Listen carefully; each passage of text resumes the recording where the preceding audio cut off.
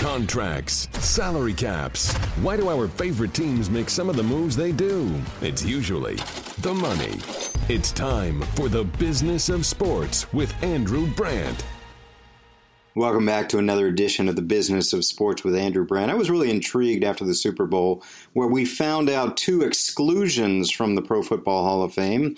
Former Commissioner Paul Tagliabue, who I served under largely my time in the NFL, and receiver Terrell Owens, of course. Reasons given his team disruption, his diva-like presence, I think that takes us down a really slippery slope. I decided to find someone who was in the room and found Paul Domowich, reporter for the Philadelphia Daily News, the Philadelphia representative in the room. Here I am sitting down with him in front of students at Villanova, talking about it and really taking us behind the curtain on selections into the Hall of Fame. And my first question, Paul, is how is it even structured as to who is in this room picking who goes in the Hall of Fame? Well, there are 48 selectors now. Each city in the NFL is represented by someone from that city, a writer, a broadcaster. There are 16 at-large voters, which includes two former players, two Hall of Fame players, Dan Fouts, who played for the San Diego Chargers, and James Lofton, who played for a number of teams, including your former team, Green Bay. So there's 48 of us. The meeting this year lasted 9 hours, Saturday before the Super Bowl. Basically what we do is there are 15 modern era finalists. This year there were 2 contributor nominees and 1 senior finalist.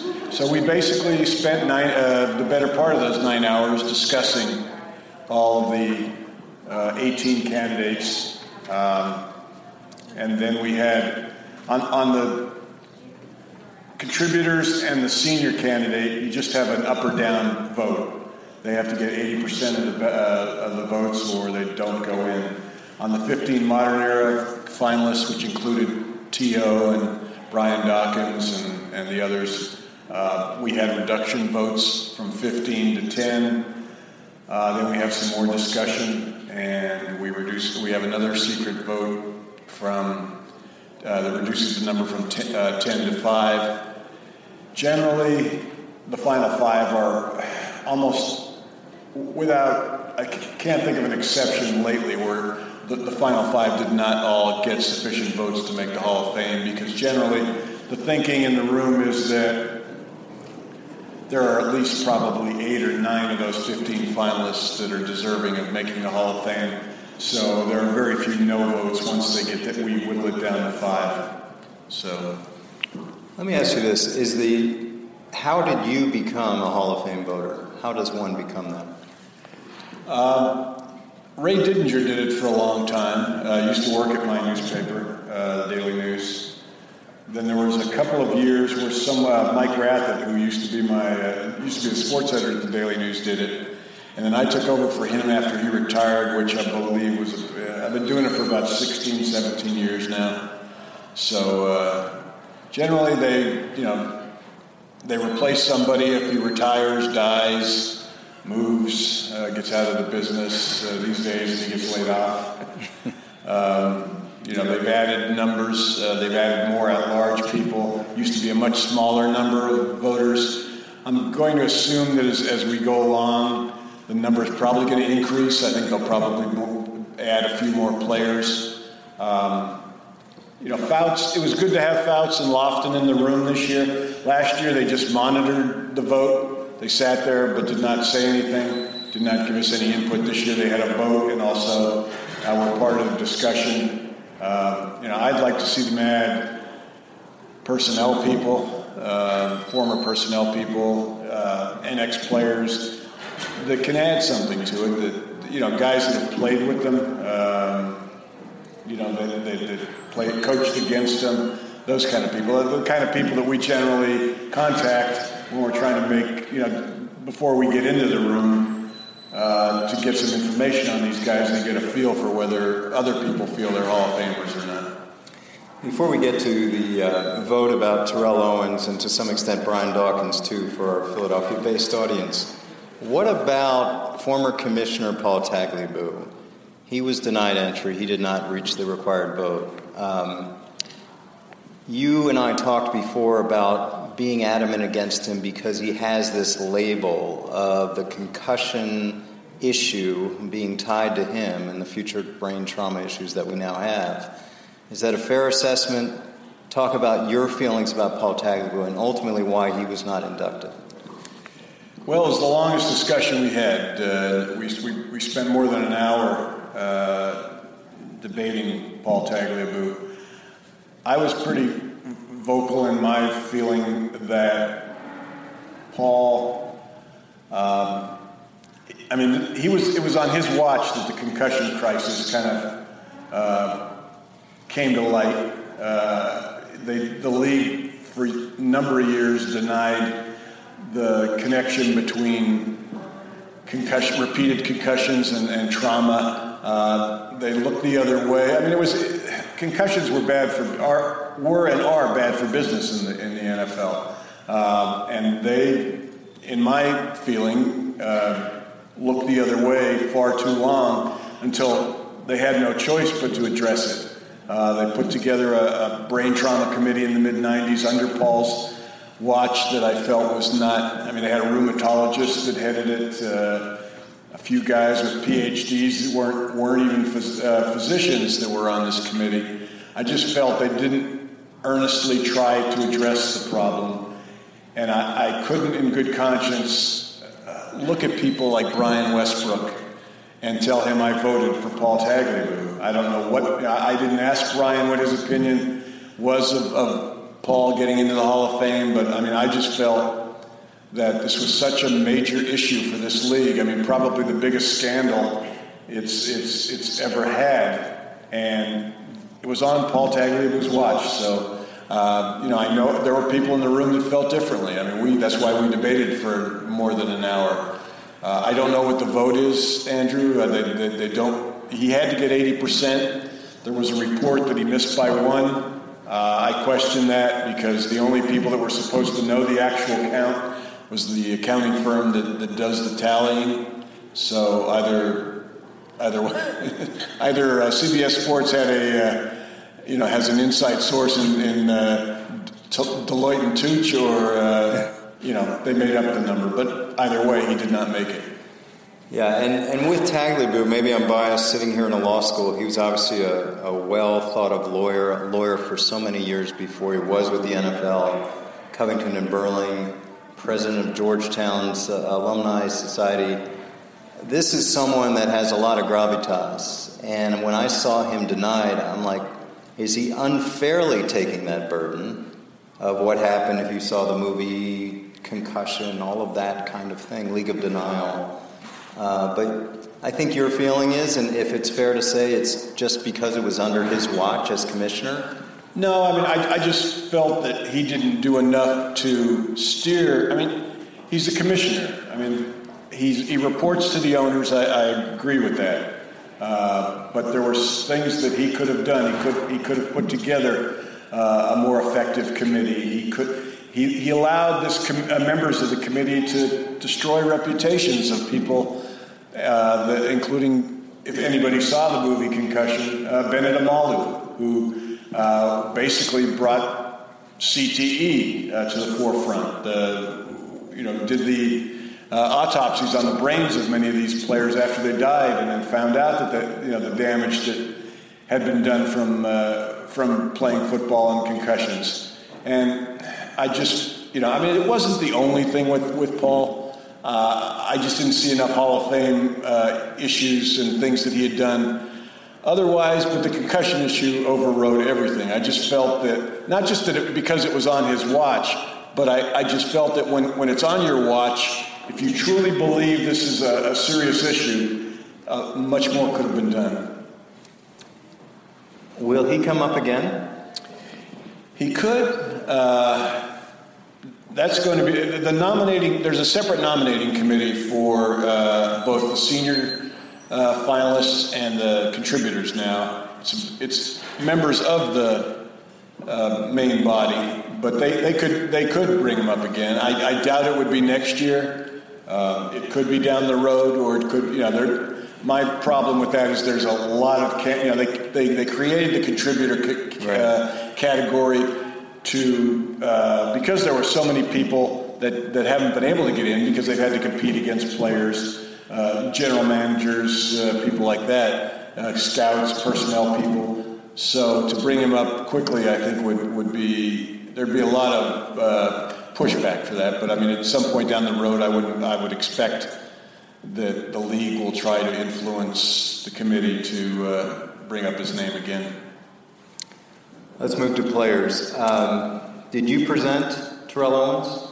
No, a gentleman from San Francisco, from the CS Comcast Bay Area in the San Francisco area, was the main guy. The way this works with each of the finalists is there's one person that will present the player, which essentially usually is the writer or the broadcaster from the city where the guy played most of his career, which in T.O.'s case was San Francisco. 8 of his 15 seasons were there. So he spent about 5 to 10 minutes putting out a case for T.O., and then we went to the discussion, and both positive and negative. As I wrote last week, I felt T.O. belongs in the Hall of Fame. It was, that discussion was as heated is not the word, but it was as emotional as the Tagliabue discussion, and there were a lot of people with T.O. As you know, the discussion and the reason he did not get in doesn't seem to have anything to do with his performance on the field. It has to do with the fact that he was a disruptive player to a certain degree. Even I agree with that, and anybody that remembers the 2005 season after the Eagles went to the Super Bowl knows that T.O. can be disruptive. My point was that he was such an overwhelmingly superb player, put up such impressive numbers during his career, that it basically trumped everything else. That's a tough word to use these days, trumped. Yeah, and my problem with the T.O. is that you really seem to have started a really slippery slope here. Because how do you value production versus disruption? How does that weigh in the future? You're going to have Randy Moss come up. You're going to have Odell Beckham in 20 years, whatever it is. Someone who's diva-like or disruptive, or how do you figure that in? That creates a really slippery slope, right? Yeah. And one of the good things about the way we vote in the past has been that, unlike baseball is allowed to take in character. A player's criminal behavior, anything he did off the field, they can use to consider when they're voting for him. And people in glass houses shouldn't be throwing stones. No one has the right to keep a guy out of the Hall of Fame because of his behavior off the field. At least that's my feeling. Thankfully, football doesn't do that. But they drew a line with regard to disruptive behavior when it was asked about T.O., because we're talking not about off the field so much. We're talking about locker room. We're talking about his, the way he communicates with his teammates. T.O. had some issues with his fellow quarterbacks, Jeff Garcia, Donovan McNabb, others. And he was disruptive. I saw him at his worst in Philadelphia in 2005 after they went to the Super Bowl. He did not get a new contract, which he felt they had promised him. This came after, I don't know how many of you are old enough to remember, 2004 season. He breaks his leg and tears ligaments in his ankle in mid-December. And is pretty much given up for dead. Nobody expects him to come back for the playoffs. Well, 6 weeks later, he's playing in the Super Bowl, and has 9 catches for 122 yards in the Eagles' 3-point loss to New England. And that, among other things, he believed he was going to get a new contract, didn't get one. Kind of imploded after that, as you remember, Andrew. It got ugly the next training camp. He was suspended at one point. So there's no dispute that he was disruptive at times. But he never. I mean, I talked to Brian Dawkins after Brian was after the vote the other 2 weeks ago. And Brian was disappointed about not getting in. But I asked, he played with T.O., and I said, how do you feel about T.O. and the claim that he shouldn't get in because of his behavior? And Brian said, it probably took them, the Eagles, 2 years to kind of get back completely on their feet from what happened with T.O., and yet he still felt strongly that T.O. belonged in the Hall of Fame. Brian Westbrook, the same way Brian played on those teams. Brian felt he belonged in the Hall of Fame. Steve Young, who played with him in San Francisco, felt he belonged in the Hall of Fame. There are a lot of the people that did not vote for him felt he dragged his teams down. I didn't see it. I mean, you look at the records of the 49ers when he played for them. They had, I believe, 5 of his 8 seasons there. They won at least 12 games. His first year with the Eagles in 2004, when they went to the Super Bowl, they won 13 games that year. Which was the most in the franchise history. So, then he goes on to Dallas and does the same thing. They make the playoffs 2 out of the 3 years he's there. He leads the team in receiving. So I didn't see them dragging teams down, but other people use that as a convenient excuse to not vote for him. And again, who are these people? If you have teammates saying he's not disruptive, if you have quarterbacks saying he's not disruptive, who's saying he's disruptive? The writers of other teams? Pretty much. I can't tell you what was said in the room, but from talking to these same people later on, we relay a lot of information in the room of what coaches and players said about the people. And both last year and this year, I talked to Andy Reid about T.O., and Andy has every reason to be bitter about T.O. because of that 2005 season. And he was just effusive in his praise for him and said he absolutely belongs in the Hall of Fame. I relay that in the room, and, there are some of the people that were in the room told me later, well, Andy Reid told them at the time, that he wanted T.O. gone. Well, at the time he did. But, this is how many years later, 11, 12, 13 years later, when you look at the big picture, you have a chance to reflect, and, what you felt then is not what you feel now. And but people are going to look at what they want to look at when they're voting. And as I keep saying, you go down the slippery slope. You say that you don't take in off the field, but now you say they do. Yeah. They take in sort of this, like you said, this sort of team disruptor, and again, that's hard to figure out. Other players in the Hall of Fame, I'm sure, were referenced. Yeah. That had issues with teammates or coaches, correct? Yeah. And I can tell you that, and this kind of came as a little bit of a shock, but like I said, we had two Hall of Famers in the room. It wasn't unanimous on T.O. with them, which surprised me. One was very strongly against T.O.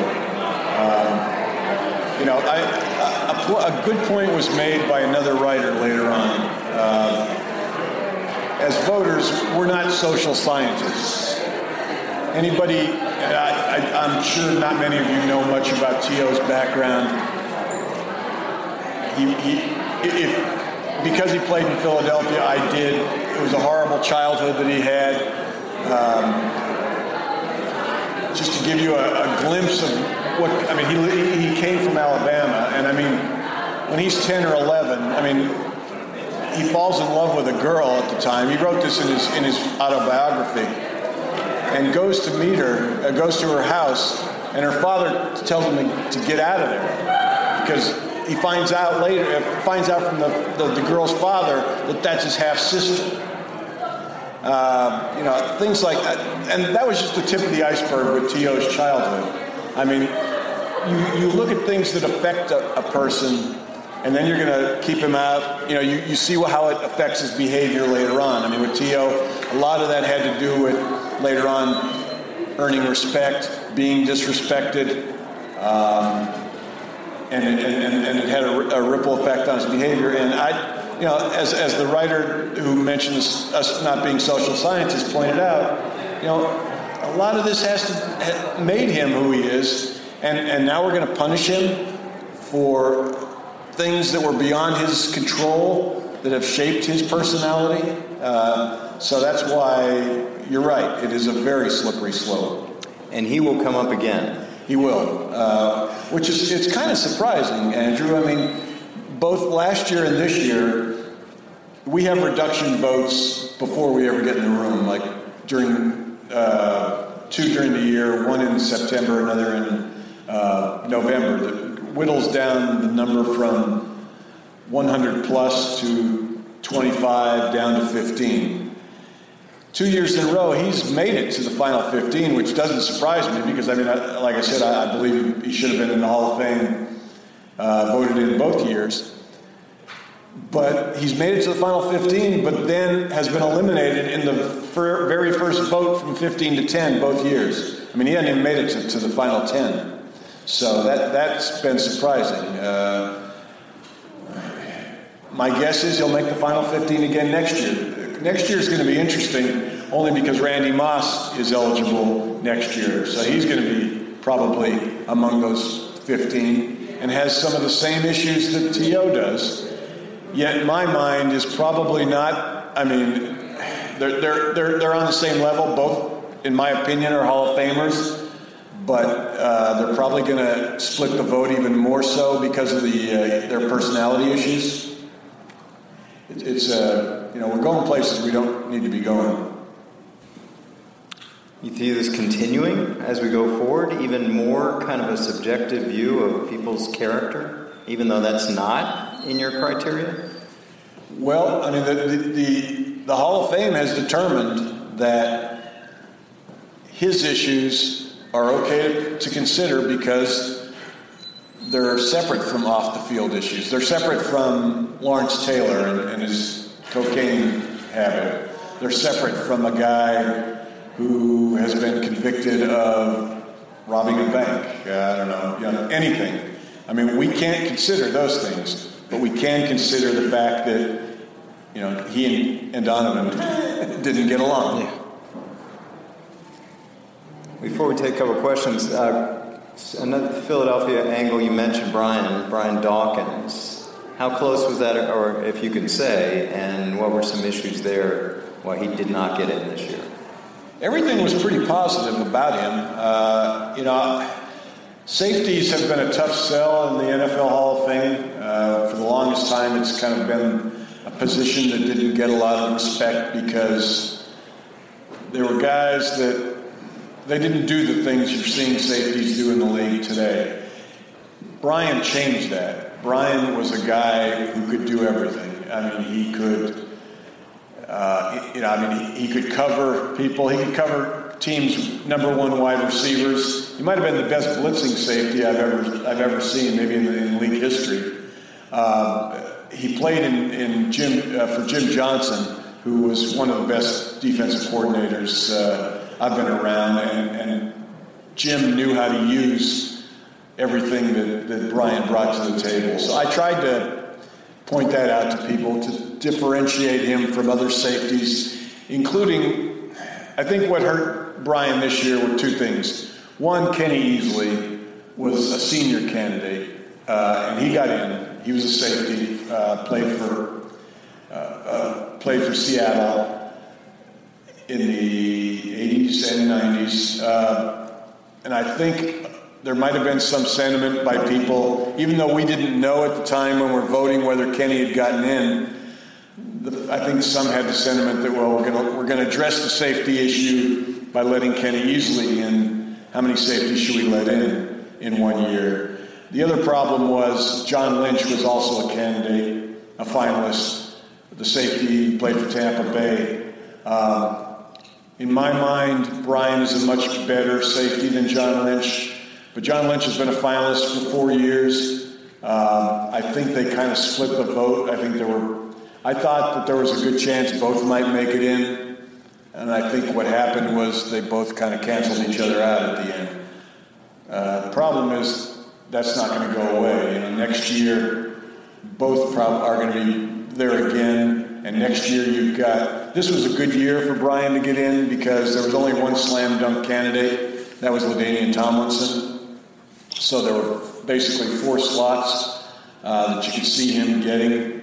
Next year you've got Ray Lewis, who will be eligible and almost certainly will go into the first year of eligibility. And, you talk about T.O. and his on-the-field issues. Right. Ray Lewis has issues that are off the field, including, a double murder that he was accused of being involved in at the time, pleaded guilty, I believe, to obstruction of justice. But anyway, that's not something we can consider, but we can consider T.O.'s disruptive problems. So, Ray's going to be up next year. Randy Moss is back in the picture. It's going to be a much more crowded scene, and that's going to make it more difficult for Brian to get in. So, we'll see what happens. Before we have any questions, you mentioned the tag league discussion, I think you said not necessarily tense. Has there been a discussion you remember as actually tense? Like you could cut the tension in the room, it was very uncomfortable about a certain player? There's been a few over the years. Ironically, though, Andrew, this wasn't the first time Paul was in the room. Before he was a finalist, before they came up with 2 years ago, before they separated contributors into a separate category, he was a finalist along with players. So his name, we had similar discussions in previous years. And this was when the concussion issue wasn't actually one of the main things we were talking about. Yeah. And that got, for whatever reason, Paul seems to be a lightning rod when it comes to people's feelings about him, both pro and con. There are people in that room that think we've embarrassed ourselves by not letting Paul in. I'm trying to think of some players, but I don't think anybody's come close to the discussions we've had on Tag League as far as really bringing up the volume. And is it always 5? Is there allowance for 6 or less than 5 that are selected? It used to be less. The Hall of Fame has kind of messed with the number. I believe, if memory serves, there used to be a situation where you had two senior candidates each year, and you had to let in a maximum. You could let in a maximum number of 6, but if both senior candidates got in, that would mean only 4 modern era candidates. So then they increased it to this, where it's 5 modern era. But they're going to go from year to year on contributors and seniors. Like this year was 2 contributors, 1 senior candidate that were up for vote. Next year there'll be 2 senior candidates and only 1 contributor. So they'll basically rotate from year to year. We've lobbied to increase the number of modern era candidates because there just are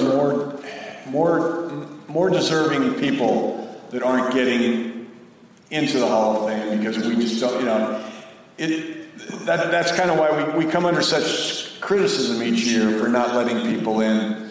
And it's not that people in the room don't feel they belong in. It's that you can only vote for 5 people. You got to reduce it to 5, and that's how many I would venture to say that if you took a poll of the 48 voters this year, most of them would say that at least 8 or 9 of the finalists this year were deserving of being in the Hall of Fame. But when you can only put 5 in, that leaves a few out that make us look like, well, how could you not vote for that guy? But that's what happens when you can only let a certain number. And the last question in terms of winning, listen, you're talking about 11 players on the field at the same time. The best players play half the game. This is not basketball. This is not tennis. That's hard. when you start establishing criteria for players that are so dependent, the running back on the line, the receiver on the quarterback, that's tough, right? Yeah. And also, over the years, I think the Football Hall of Fame has put two, because my sentiment's always been that football's the ultimate team game. And we've punished people that didn't win Super Bowls. Right. You look at the number of quarterbacks in the Hall of Fame, overwhelmingly, most of them have been Super Bowl winners, some multiple. And I'm not suggesting that they don't belong in, but we've punished others because they didn't win a Super Bowl. They didn't get to a Super Bowl. You look at some of the great teams over the years, the Pittsburgh Steelers of the 70s, the Packers of the 60s, the 49ers of the 80s. Those teams have an inordinate number in there. Mainly, I think, because, I know because of the Super Bowl rings. I'm not saying Super Bowl shouldn't count, but when you're talking about a game that involves 22 players on the field, you've got to be fair to guys that had the misfortune to play for bad teams. Questions? Any thoughts from the group? Yeah. Say your name. Hi, my name is Nick. I'm the one out here. So just, what are the discussions like if you can't talk about off the field? Are you guys just kind of throwing stats at each other, saying, he has a Super Bowl ring? What do you say when you advocate for a player?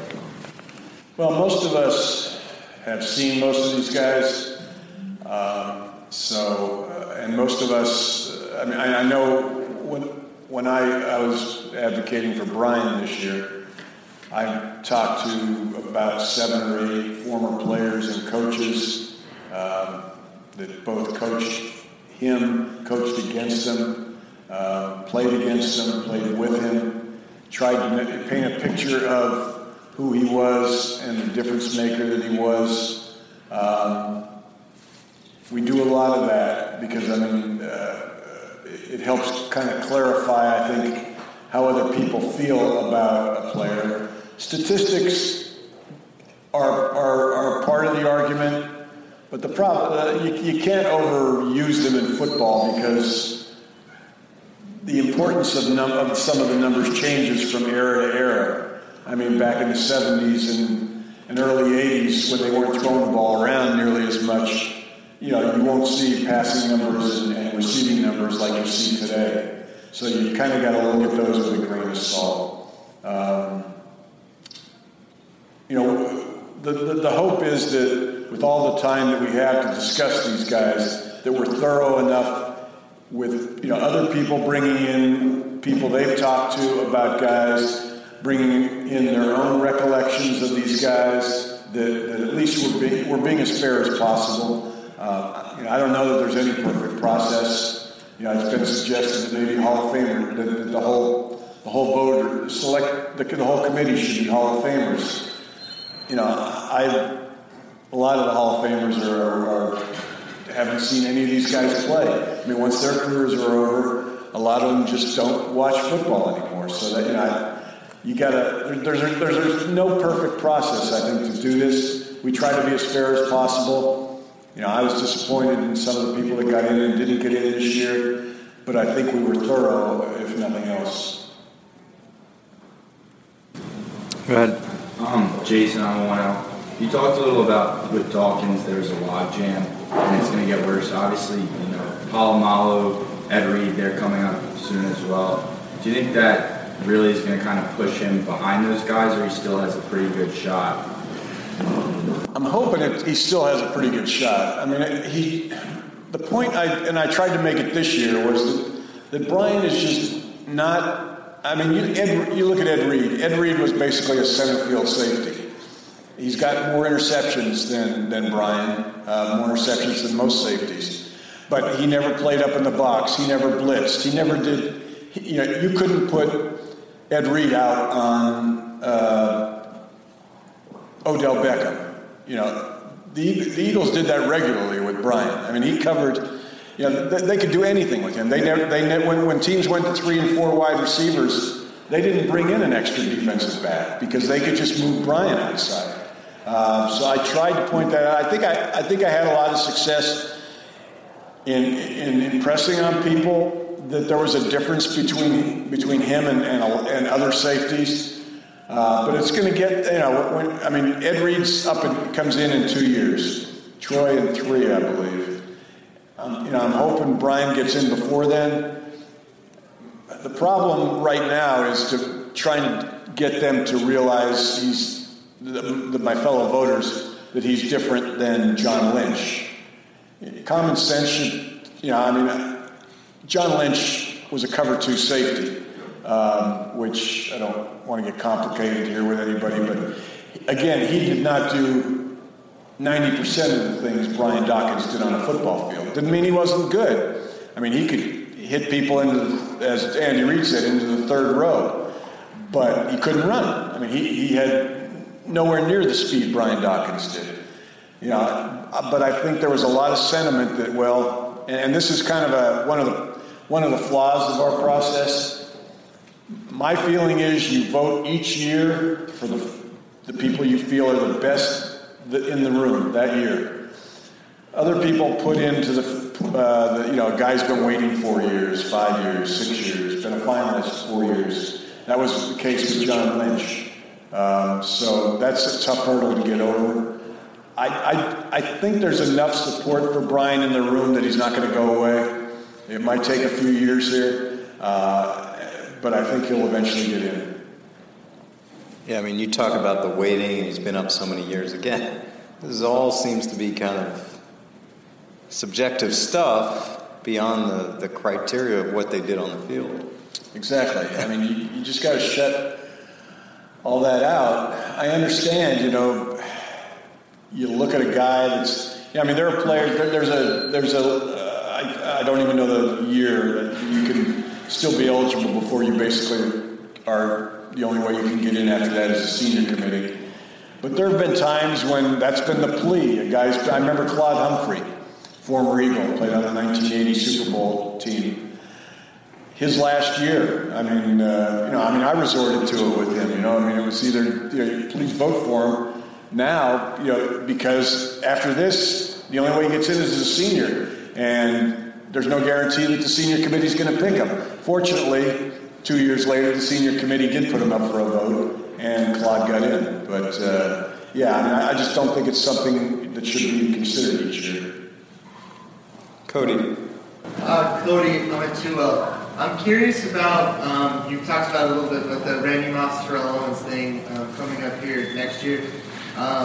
Obviously, the stats are incredibly comparable, and if you talk about on-field issues and certainly Randy Moss had hustle issues in locker room and those types of things, where they're incredibly comparable there, but when you talk about the public perception, when you see Terrell Owens, you always see the clips of him doing crunches in his driveway, and that's my quarterback press conference. Whereas the last couple years, Randy Moss has kind of undergone this image restoration with the 30 for 30, and then what he did with Fox. Now he's on Countdown, and a pretty enjoyable character that you see every week. Do you think the committee's able to kind of be in a vacuum and just look at the playing days, or do you think some of this image restoration will sort of soften Randy Moss in a way that it hasn't for Terrell Owens? It's a good question. And I don't know the answer to that. You're right. He's done wonders for his image with his appearance. Now that he's on TV, while T.O. has kind of become, for lack of a better word, a nuisance with the way he's been acting, bashing the process and that sort of thing. Although others have done that, and Chris Carter did it, and we voted him in eventually. But it's similar to why they don't have juries read the newspapers and do things once a trial started. I honestly not sure. I'm not sure how many people feel maybe that Randy Moss wasn't as big a disruption as T.O. I don't know quite how you could make that case. It's going to be a really interesting discussion next year if both are among the 15 finalists. So I'm going to be curious how that weighs out. I think by next year, I'm kind of hoping that all the publicity that this issue has gotten in the last 2 weeks is going to impact on people in the room, that they will realize they've got to let it go. But my concern was when I've talked to people that were in that room and listened to them, at least with T.O., they're entrenched in their belief that he was too disruptive and does not belong in the Hall of Fame. So, and then you throw in the Randy Moss card, and I just have no idea how it's going to play out. Well, Cody brings up an interesting point, because say you do now get to an end of a career and maybe you've got something hanging over you, and Randy Moss gets in next year. See, you've got a roadmap now. Yeah. Maybe you don't get a job with ESPN or Fox, but you're out there, you're doing charity work, you're rehabbing your Hall of Fame voting resume. It really seems like that could be a roadmap going forward. Oh, absolutely. I'm sure with Randy, people after he retired suggested, listen, because Randy Moss, it was a shock when he got into broadcasting. He's actually gotten much better at it. Initially, I flinched when he first went to work for Fox Sports 1. I didn't think he was very good, but like a lot of people in the business, he got better as he went along. But I think you're right. Agents, marketing people, they're going to tell these guys that have issues that, hey, go get a broadcasting job, go start doing charity work, things that we shouldn't be considering, but that subconsciously or consciously are being considered. In the back, yeah. Matt, working in the admissions office. With the media landscape being so different than it was 10 to 20 years ago, when there just being a greater access to information to what athletes do both on and off the field, do you think it's more difficult now for them to make the Hall of Fame than it was 5 or 7 or 20 years ago? I didn't catch the first part of that. With that, yeah, I got it, Matt. The sort of the changing 24-hour nonstop media coverage. Right. So Hall of Famers that got in 10 years ago, we didn't know what they did off the field. We didn't have the TMZs. Now we do. Again, that's something we're not supposed to be considering. We're not supposed to be considering off-the-field behavior. For the most part, I think we've done a pretty, the committee over the 16 years, 17 years I've been in the room has done a good job of not considering that. Again, until T.O., I didn't, this has kind of become like a separate issue as far as, T.O. was an exemplary citizen off the field. This guy's never gotten into trouble, never committed a crime, has never assaulted anybody. It's just this disruption issue that suddenly, when it was first brought up 2 years ago, when he first became eligible, I was shocked. Because I thought, the guy from San Francisco presented his case.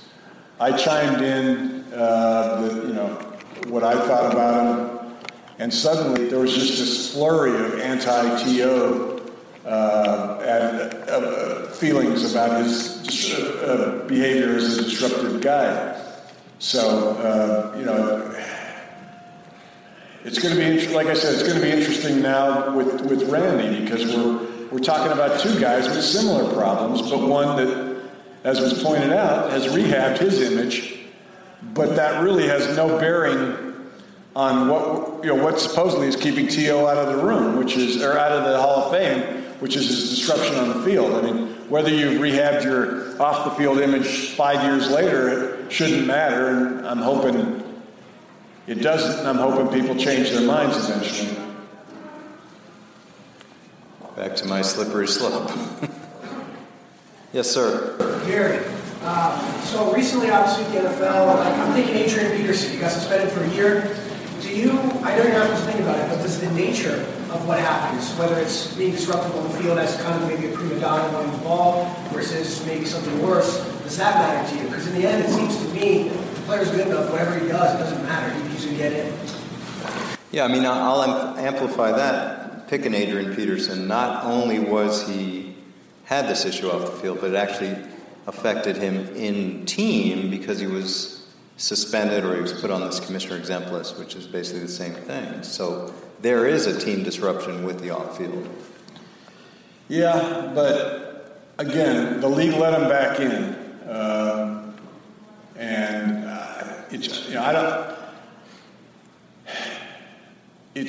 it wouldn't be something I'd consider. Again, they would tell us, they give us instructions before we start our discussions, kind of going over the ground rules. My guess is when Adrian comes up because he'll certainly be a finalist in his first year of eligibility, I'm almost certain.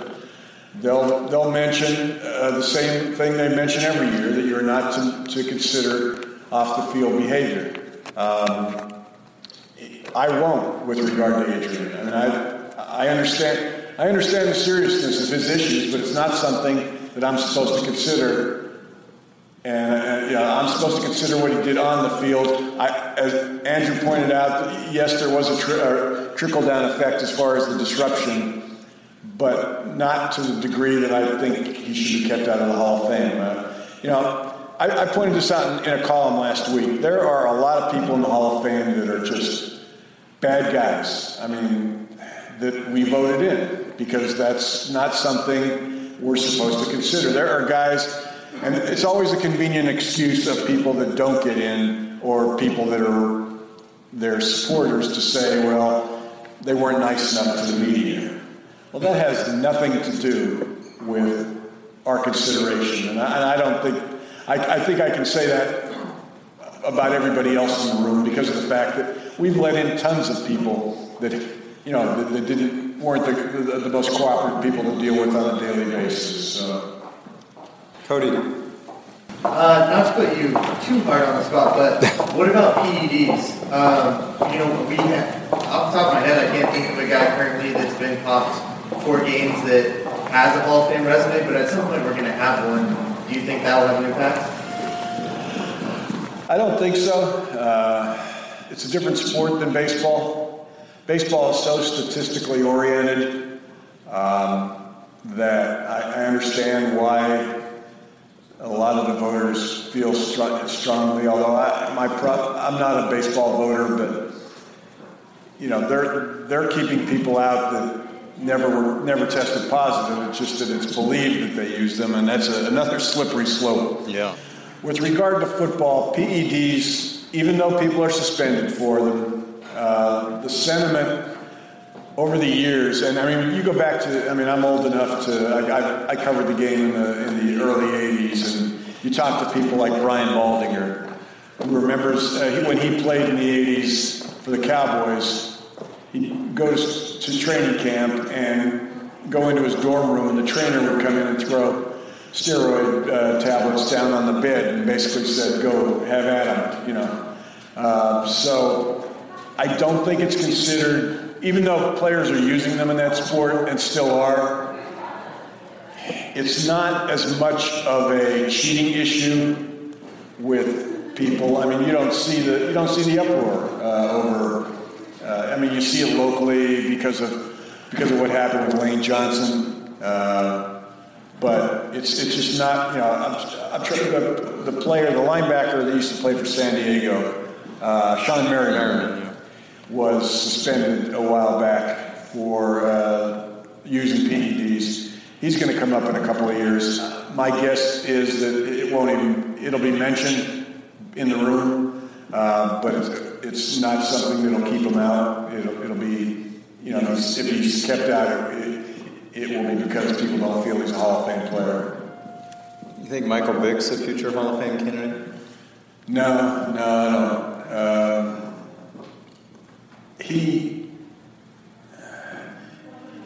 Michael was for too long was a one-dimensional player. I never felt it wasn't until he got to Philadelphia that he really buckled down after the prison stint and worked hard enough to learn how to be a quarterback. I don't think he was ever good enough as a passer to be considered for the Hall of Fame.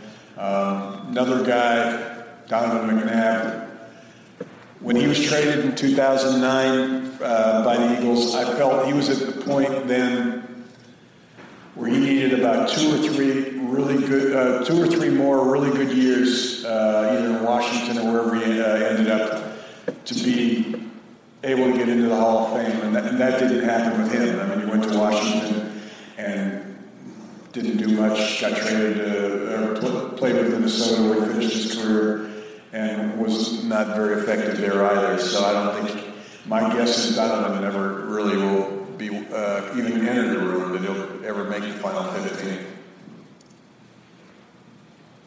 Anyone else?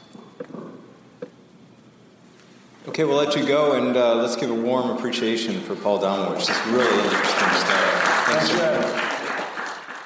Thanks for listening to The Business of Sports with Andrew Brandt. Make sure to subscribe to this podcast so you never miss an episode. You can also get additional insider insight by listening to the Ross Tucker Football Podcast, Fantasy Feast, Even Money, and College Draft Podcasts, all at rosstucker.com or wherever podcasts are found.